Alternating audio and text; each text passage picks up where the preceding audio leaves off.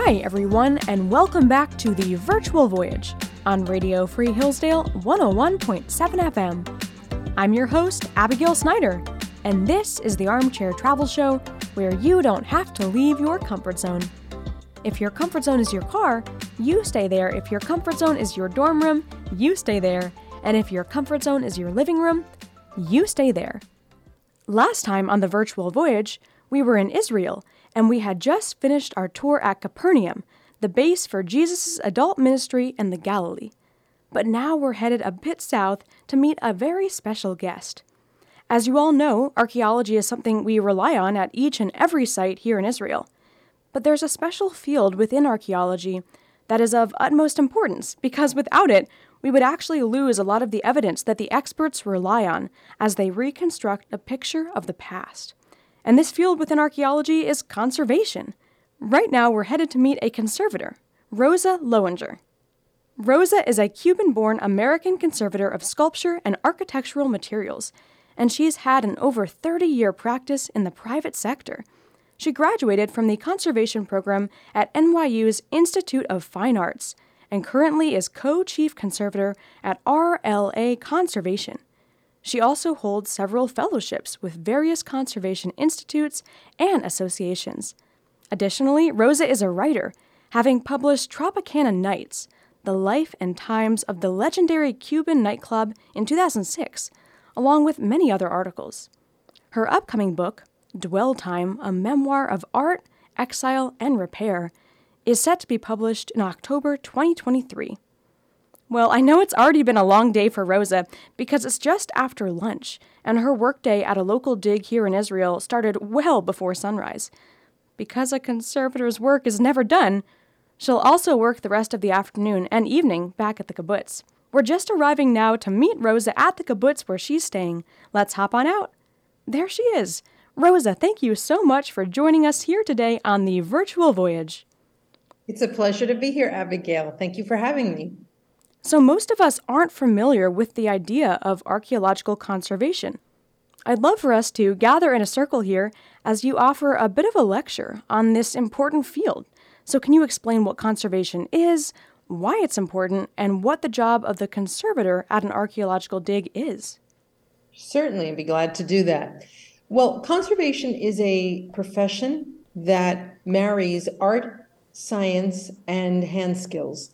It's a profession that's designed to improve the longevity of the material world. And that could be cultural artifacts like you see here on the table, remnants from the archaeological site, fragments of metals, fragments of wall paintings, or on the site itself today as we were there, and the mosaic fragments that we saw there. Or in the non-archaeological context, we are the ones that take care of museum collections. We're the ones that, for example, help institutions determine what's the best relative humidity and temperature at which to keep collections, how much light is safe for different types of items. And when accidents do happen, we're the ones that rush in and take care of the materials and either put them back together or repair them or perform other different types of processes. But what I like to emphasize about conservation from an archaeological context is the rapid introduction of materials and methodologies to stabilize things that have been in equilibrium with a burial environment for many years and are suddenly exposed to oxygen. So basically, that's the long and short of it. We are trained to marry art history or archaeology with a strong knowledge of science so we can understand how things deteriorate, how they damage, and how you either slow that or put things back together, or know when you have to actually control the environment so that things are okay. So for example, here on my table, you can see we have these containers filled with metal objects that have this white crystalline material around them. Well, that crystalline material is called silica gel.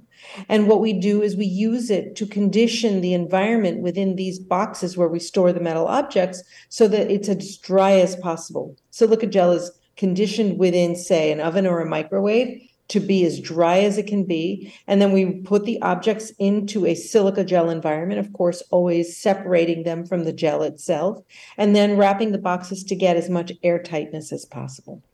So that's the basics of what we do and what conservation consists of. And in the past, conservation used to be kind of called restoration. That's more or less the term people might identify with what we do. But restoration is really now considered to be the act of repairing something, whereas conservation is a more global, all-encompassing context that refers to the care or treatment that repairs and takes action to prevent or slow down the further deterioration of an object. When an archaeologist opens up a square within the archaeological site, you're dealing with an environment that in the Middle East and Israel in particular, depending on what part of the country you're digging, can be typically very, very dry, very arid, but usually often very hot. And when objects are in the soil, for example, the mosaics, they're in the soil for hundreds, if not thousands of years, suddenly you are introducing oxygen into their environment. And deterioration requires, for the most part, a change in the equilibrium of an object in order to begin. So you have these pieces, they've been buried for a long time, nothing's been happening, they've been sitting there, unless, of course, you've had water intrusion or something, and suddenly they're exposed, and you have to figure out what to do.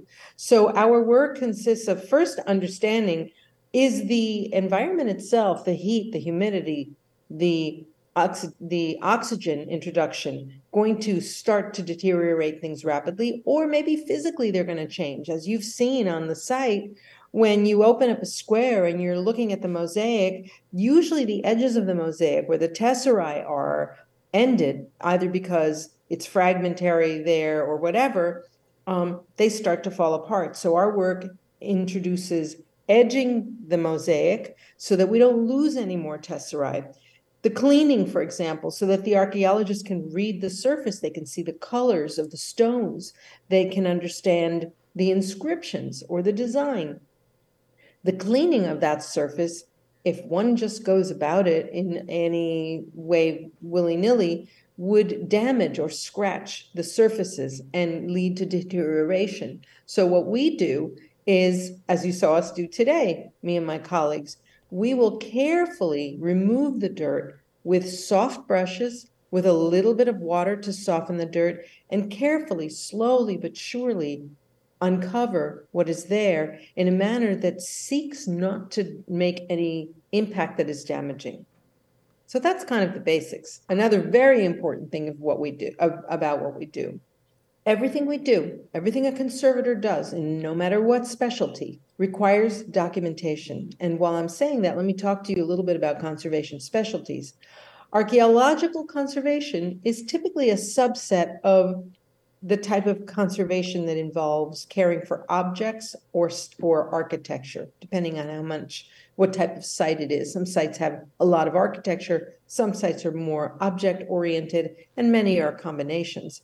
But within conservation, there are many other types of specialties. There's works of art on paper, books and drawings and prints, furniture and wooden artifacts. Photographs are now their own specialty, and of course, paintings on canvas, which has traditionally been the broadest category and the one that receives the most attention in the media because it's often a dramatic type of work that is done to works of art that aren't paintings on canvas or murals.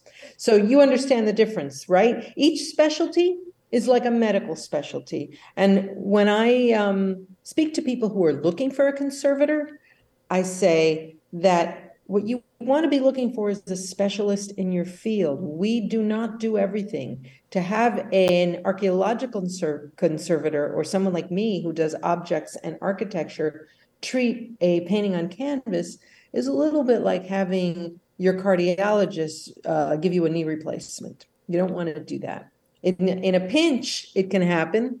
If you're somewhere where there's no other option, we can pretty much know what not to do, which is a lot of what is important in the work we do. But generally speaking, you want to be looking for a specialist in your field. So you want to look at what we have here and discuss this, or you want to talk more about the mosaics for a bit? Well, Rosa, as we continue here on the virtual voyage on Radio Free Hillsdale 101.7 FM, I'd love for you, before we look at these artifacts, which already look fascinating, just explain what a day in the life looks like for you. What time are you arriving at an archaeological site? What time are you leaving? How are you spending the rest of the day? What does your day look like?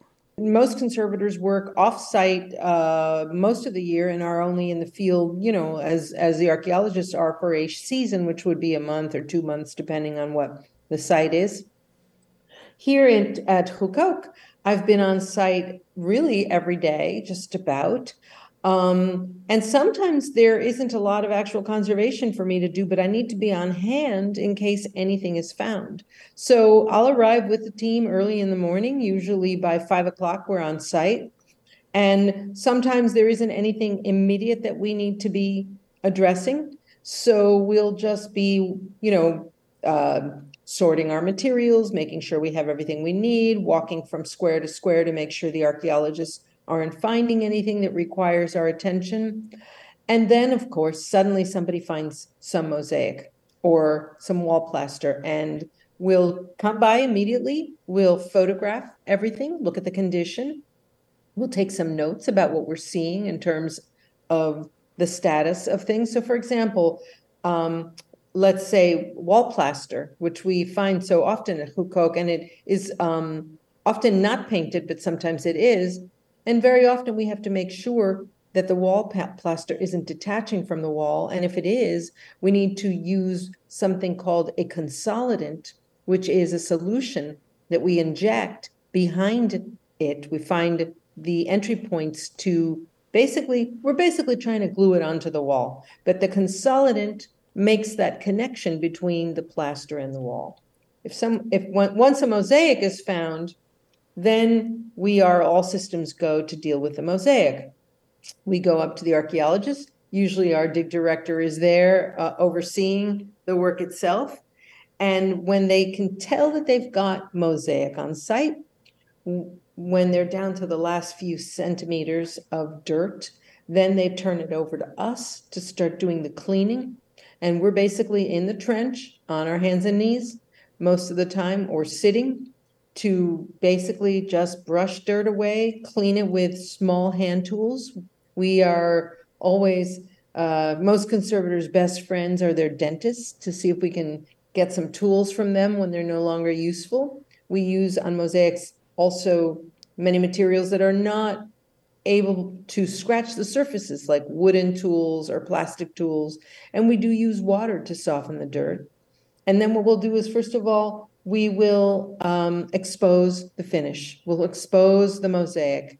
We'll try to clean it off so the archaeologist can read the surface. You may recall a few days ago, we had a situation where there was a foundation for a floor above the one we were in that had foundations for columns that were laid right on top of the mosaic, and they were set in ancient mortar. And when the stones were removed, that mortar was sticking to the surface of the mosaic, and that required extremely slow, careful work to remove so that we didn't pull up tons of tesserae with the mortar as we removed it. So basically that's what we do. We go around the site, we take care of things. One of the key points after the cleaning of a mosaic fragment is its edging, to make sure that nothing is going to get lost. Sometimes we find loose tesserae in the soil, and the instruction there is, if we know exactly where it goes, without question, without doubt, if it's positioned like right next to a design, we can put it back. But if not, we gather them in a bag separately, and then we edge around it, around the remaining mosaic. We use a lime mortar, which is made out of calcium carbonate, with an aggregate, which is crushed sand and crushed limestone.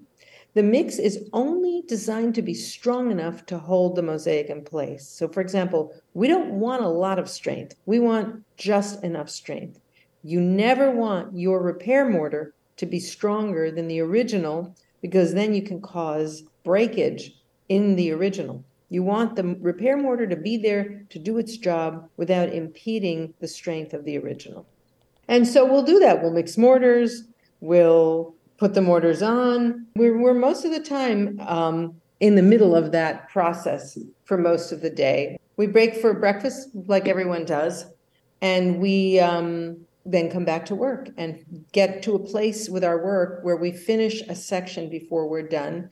And when we're done for the day on the mosaics on the site, one of the things we are very careful to do is make sure that we properly cover the mosaics, because one of the biggest dangers on an archaeological site with a mosaic is someone showing up and seeing it there and possibly looting it. So we tried to be very prudent about covering the mosaics to keep them from too much exposure before we're fully done with our edging work, and also to protect them from peering eyes of people that might be too concerned about what's there.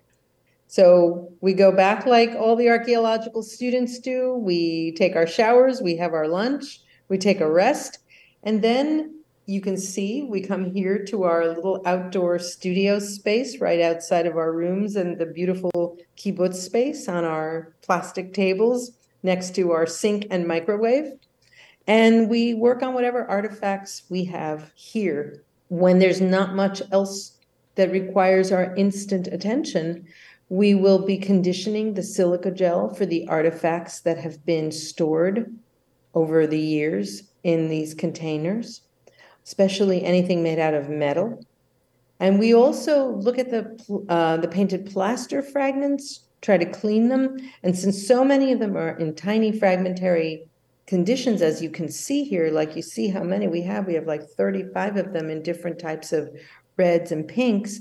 What we love to do is look for any connections between them to see if there's any that we can possibly stick together and get them to, to find proper joins between them. So that's the basics of it. We'll work into the afternoon. We love having the students come by.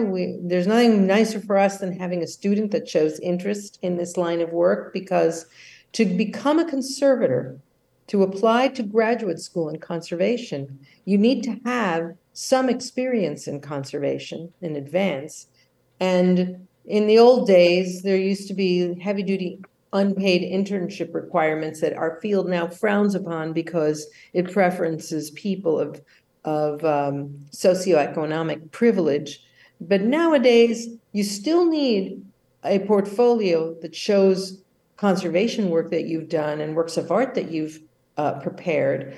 But typically, these are paid positions outside of the archaeological context. Well, that is fascinating to learn more about conservation, and I encourage anyone here listening who's interested in conservation to come and talk to you and learn more about this fascinating field that really is interdisciplinary. I mean, you've talked about chemistry, really, and art, and archaeology, and history. There's so much that a conservationist has to know about in order to be successful in this field. For sure. There's a lot. But it's an incredibly rewarding type of work because it's never boring. It's never boring. You're never dealing with the same thing, unless, of course, you specialize in something extremely unique. But even with a mosaic, let's say you're a mosaics conservator, you can deal with mosaics that are in the ground. You can deal with mosaics that have been reburied, or mosaics that are in a museum context. There's all manner of ways that can be dealt with. Well, it looks like you have a variety of tables set up here in this courtyard with various artifacts sitting on them. Do you mind just taking us around to these stations and explaining what you found at the site and what the next steps are for you as a conservator with these items? Surely. Well, let's start here with the most basic, which is our table that has a lot of fragments of plaster laid out. There's, the walls of this synagogue at Hukok were plastered and painted, and they had a kind of red ochre paint that was mixed sometimes with the lime itself to make colors in pinks and reds. And sometimes there were words on them, inscriptions. And what we have here, unfortunately, very little of it survived intact on the walls. And what we mainly get is loads and loads of small fragments. And that's what you see at the table. I believe we have here about 50 fragments sitting in front of me. And you see we have them laid out face up with their painted surfaces face up on trays that are lined with tissue paper, so that we could keep them safe. And what we're doing, first of all, a lot of the pigment on these surfaces is very powdery. But the first and most important thing we try to do is make sure that None of them are crumbling, or a term that we use in our field called disaggregating. And if they are, we use a material called a consolidant to hold their edges together and keep them from crumbling. We clean the surfaces very carefully with just the tiniest bit of water. The paint itself is sometimes water soluble, but if you are careful not to flood the surface with too much water and just use a tiny cotton Q-tip swab, which we roll ourselves, as you can see here, all these long bamboo sticks and these piles of cotton. This is what we use to roll our swabs to the size that we want them. We clean the dirt off the surface.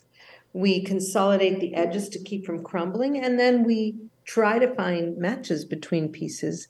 And there are some people that are so highly skilled at this that they can find those connections in a flash. And we try to bond anything together that we can, because the bigger the piece, the safer it will be, and also better for the wall plaster specialist to read. We do have a little problem sometimes with the kibbutz cats, that they like to jump on our table and scatter things. So we have to be very mindful of that as we work all the time. When we're not here, we keep everything very well packaged so that that doesn't happen. So let's walk over here for a second and take a look at this table that looks like it has a bunch of things that look like clots of dirt. Well, those are not clots of dirt. Those are little metal artifacts. You can see we have a nail of some sort, a ring-like item, and then a couple of bits of bronze. You can see the green corrosion on it. And they have that kind of clustery, dirty look because they all have dirt on their surfaces. And those are tricky to clean, because what we're trying to do, we're trying to, first of all, make sure we can get the dirt off without fragmenting the metal itself. Because when you find metal on an archaeological site, you don't know if there's any metal left at all, or if what you're actually just getting is completely mineralized metal where there's no metallic core anymore. And then it's something pretty brittle. It's like finding a rock, if you will. Because what does metal do? Metal is very reactive, as you know. That's why we have wires made out of metal, and all kinds of things that conduct electricity made out of metal. But when metal corrodes in the ground, when it's in its equilibrium environment, it wants to go back to its mineral state, because most metals aren't found as metal ore. You hardly ever find copper as metallic copper in the ground. The only thing that you find almost all the time is silver. Well, no, not even silver, but silver and gold. You can find strains of silver and gold, but most metal that is discovered as a mineral that is then smelted to remove the metallic ore from the mineral waste products. And in fact, that's an entire study archaeologists have done over the years, because the first trade routes are a result of trying to make combinations of metals with other metals to create stronger things. So in terms of our work, the key to it is this. The metal, when it goes into the ground, starts to mineralize. That's those green corrosion products that you see. That's the rust, the orange rust that you see on steel, on iron. And that process is essentially a natural process of the metal going back to its equilibrium. And what used to be done in the past is archaeologists and restorers would put these metals through an electrolytic process to remove the corrosion products, or the minerals, the patinas, and bring them back to metal. But that's not done anymore, because there is information in the corrosion products that help archaeologists understand things like, what was the alloy? What was that metal mixed with? So our job is just to clean the dirt off the surface and stabilize it as best as possible to make sure it doesn't have any condition that would keep it from being able to be preserved over time. Let's talk about one last item. Let's talk about this cluster here that looks like a jumble of broken glass with all its beautiful iridescence. These are glass vessels that were found on the site, and ancient glass Basically, glass is mainly silica, but the coloration comes from other minerals that are mixed with it, or that are impurities that come during the process of the glass blowing. And what you see here, this is a lamp that fell and cracked, and it got all jumbled together in the dirt. And this is very, very delicate because you don't want any of those like flaking surface iridescent products to be removed. So our work is to try to do the littlest amount of cleaning and removal possible so that the archaeologists can study things and leave as much original material so that they can have information to do scientific analysis, which will give them information about connections with other sites, other trade routes, and also to show a beautiful object to its best capacity. Rosa, thank you so much for leading a fantastic tour about archaeological conservation and showing us some of what you found at the site.